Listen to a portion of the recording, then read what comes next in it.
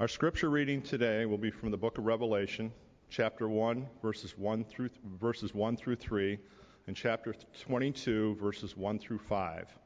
Those can be found in your Red Pew Bible in the back on pages 245 and 260. The revelation of Jesus Christ, which God gave him to show his servants what must soon take place, he made it known by sending his angel to his servant John, who testified to the word of God and to the testimony of Jesus Christ, even to all that he saw. Blessed is the one who reads aloud the words of the prophecy, and blessed are those who hear and who keep what is written in it, for the time is near. Then the angel showed me the river of the water of life, bright as crystal, flowing from the throne of God and of the Lamb, through the middle of the street of the city. On either side of the river is the tree of life with its 12 kinds of fruit, producing its fruits each month, and the leaves of the tree are for the healing of the nations. Nothing accursed will be found there anymore, but the throne of God and of the Lamb will be in it, and his servants will worship him. They will see his face, and his name will be on their foreheads. And there will be no more night. They need no light of lamp or sun, for the Lord God will be their light, and they will reign forever and ever. This is the word of God for the people of God. Thanks be to God. So the questions came in a variety of ways. What's the book of Revelation mean? Are we really in the end times? How many will be saved? Who's the beast? Who's the Antichrist? Why in the world they put it in the Bible anyway? And on those questions exist. So today we're going to talk about those for a little bit. I'm going to invite you to begin with me with a word of prayer. Gracious and loving God, we ask that we would have a revelation today, that we would have a gift from you of insight to your truth, to your power, and to your movement in our lives, in this community, in the world. So guide us and speak to us, speak through us, and allow this day to be a day of both discernment and celebration, to realize that your revelation is being made known. In the name of Jesus Christ we pray. Amen.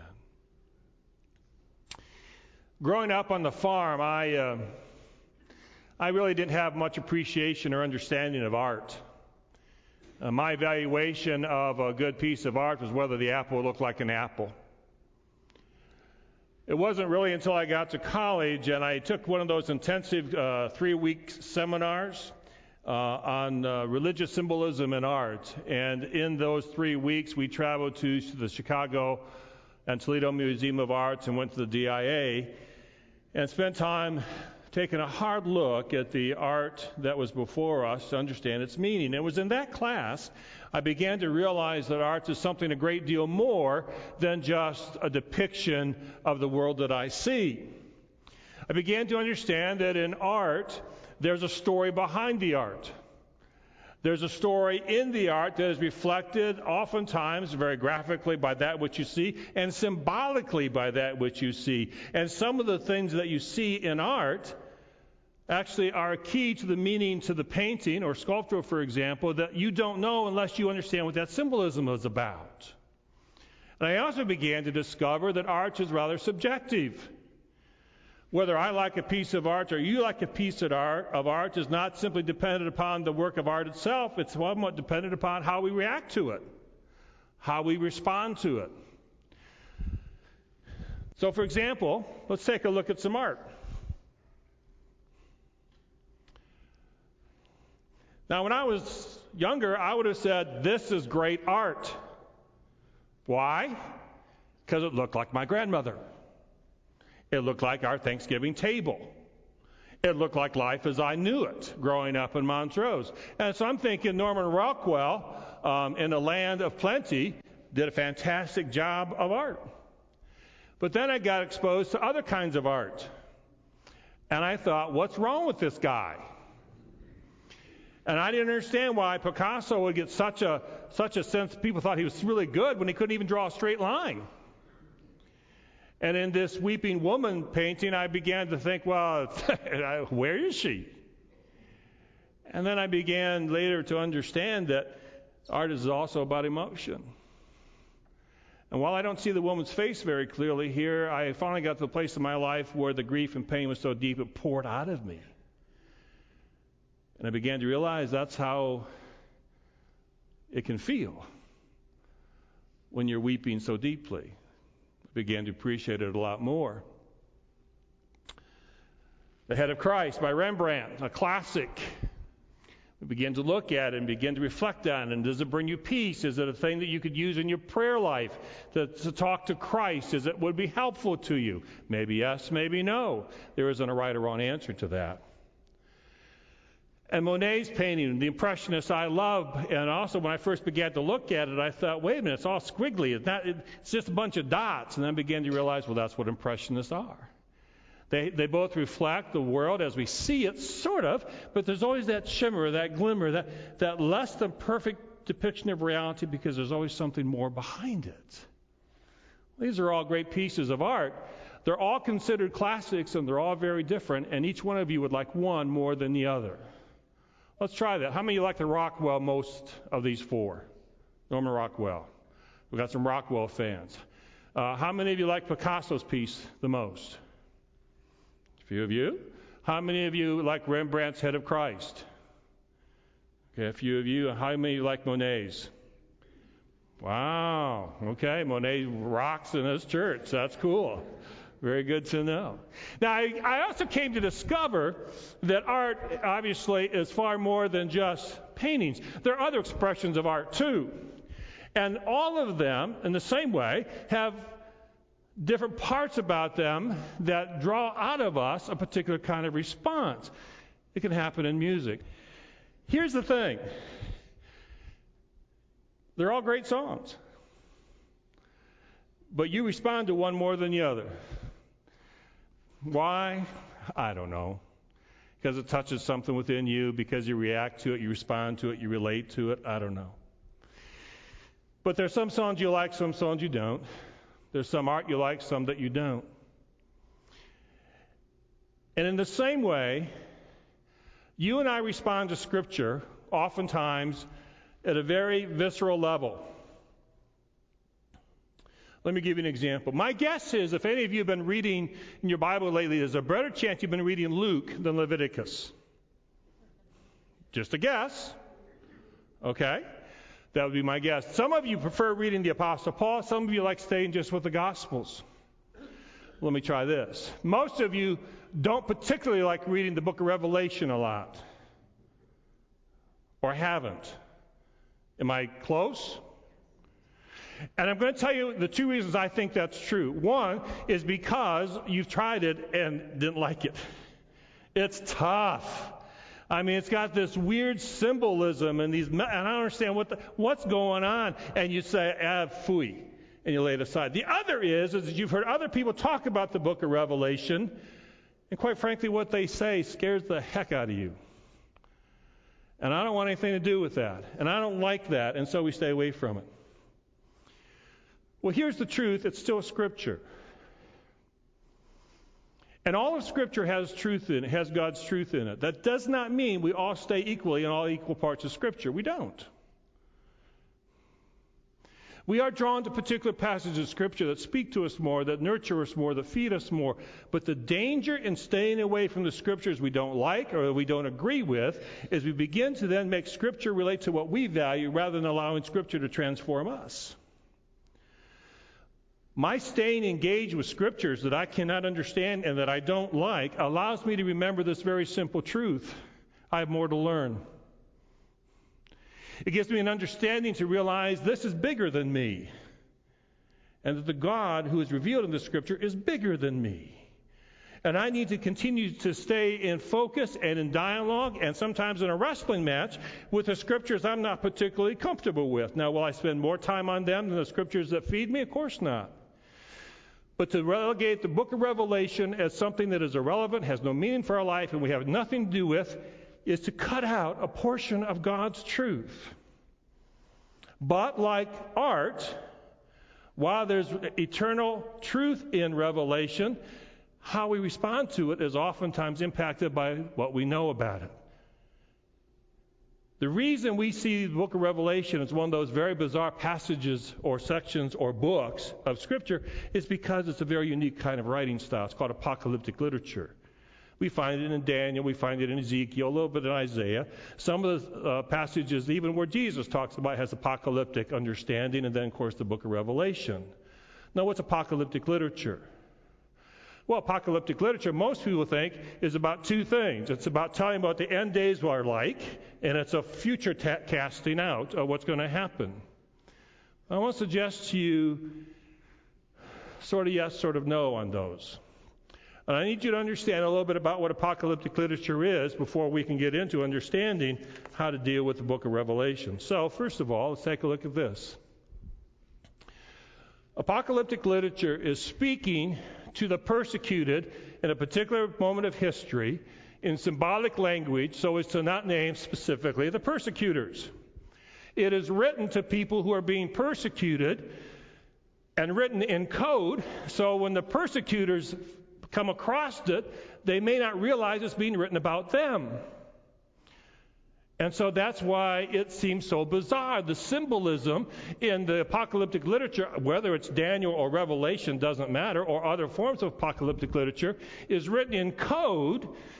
And unless you know the code, you're not going to understand it because you're not supposed to understand it unless you know the code. Do you understand me? Okay? So that's why you come across some parts of Revelation and Daniel and you go, this is really weird. And that's the point. They were hoping it would be for the persecutors.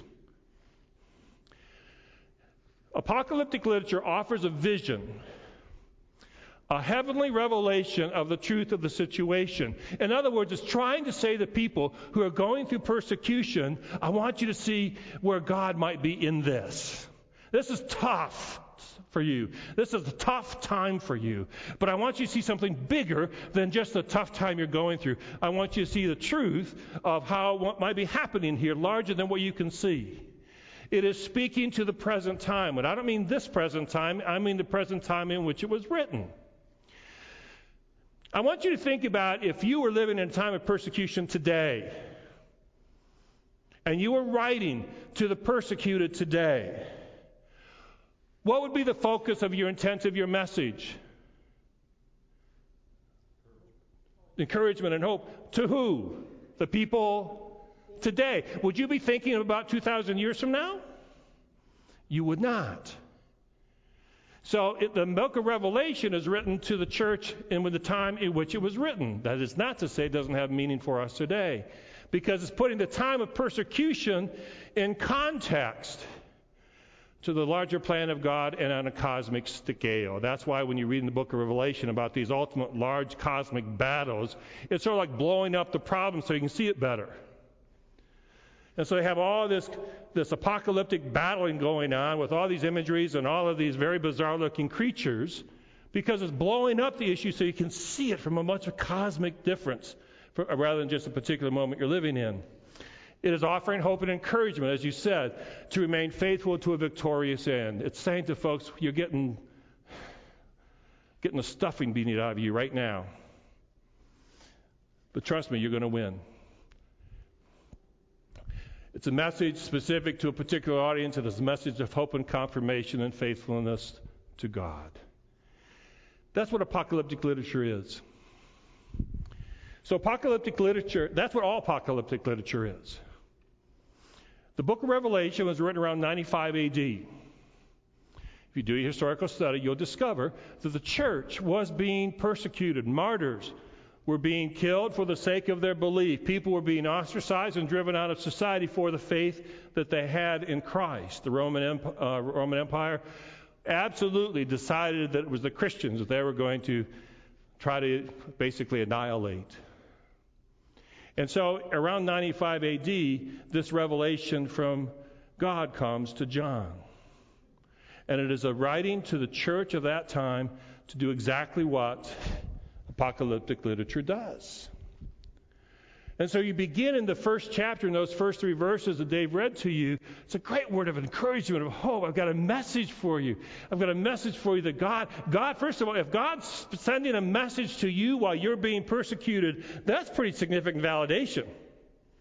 God's taking time to talk to you. And then begins in the first 3 chapters to give what I think is some of the most powerful parts for us, the book of Revelation. It's the letter to the 7 churches. And if you'll take a look on a map, and I was going to put it up there, but you'll just trust me on this. The 7 churches are sort of on a circuit, sort of a circle, going through what is modern-day Turkey. And those 7 churches are on a circuit, and they receive this letter. And each of the 7 churches is in a different place in their spiritual journey. And what is powerful, if you just read some people won't even touch the book of Revelation. Pick up at least the first 3 chapters. And read what they write about to those 7 churches. About the spiritual situation those churches are in. And then you can also, by the way, apply it to your personal life. Like, are you still in love with your first love? Are you still putting Christ first in your life, as he said to the church at Laodicea? But you read those 7 churches' message, and it's a message of encouragement, and yes, to a certain extent, calling them out. And it would be good for you if you did nothing else this week, but to read the first 3 chapters of the book of Revelation. It will not hurt you. I'm pretty sure. Read the first 3 chapters of the book of Revelation. Just do that and begin to reflect on what it might say about the church, large church, our church, your life, and relationship with Jesus Christ. I encourage you to do that. If that were your study of the book of Revelation, you would be blessed, and the church would be blessed because we'd quit ignoring the truth that is found there. If you did that, if you also began to understand that the book of Revelation is not warning us that it's the end times. Every generation since the time of Christ has tried to say it's the end time. The world's going to end, and some folks will even date it. Well, guess what? This is where I sort of cheat and go back to what Jesus said, which is never a bad default. Of that hour and of that time, you will not know. What we're clear about, you said it in the Nicene Creed, is we do believe that Christ will come again. I do believe that. I have no concern. I have little interest about what that means. I don't mean to be disrespectful. It's just I already have Christ with me now, so if he wants to come back, it's sort of like, well, he's already here, so I'm good. And in funeral services where the liturgy says that we believe that Christ will come again, that's where I always give the assurance it's not just talking about the apocalyptic end, it's talking about today in this moment of the funeral. Christ comes. The book of Revelation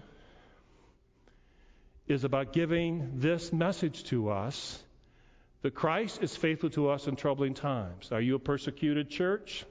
Not here, but there are places in the world where you would be. But are you also a community that needs to remember the fact that God is ultimately faithful? Have you had situations in your life where you thought it was all going to hell in a handbasket? Have you struggled through trying times that were bigger than you could ever handle on your own? The book of Revelation is written for you.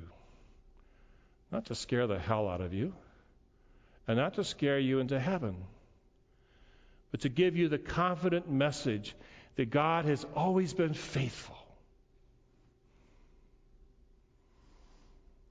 Here's my biggest pet peeve about the book of Revelation.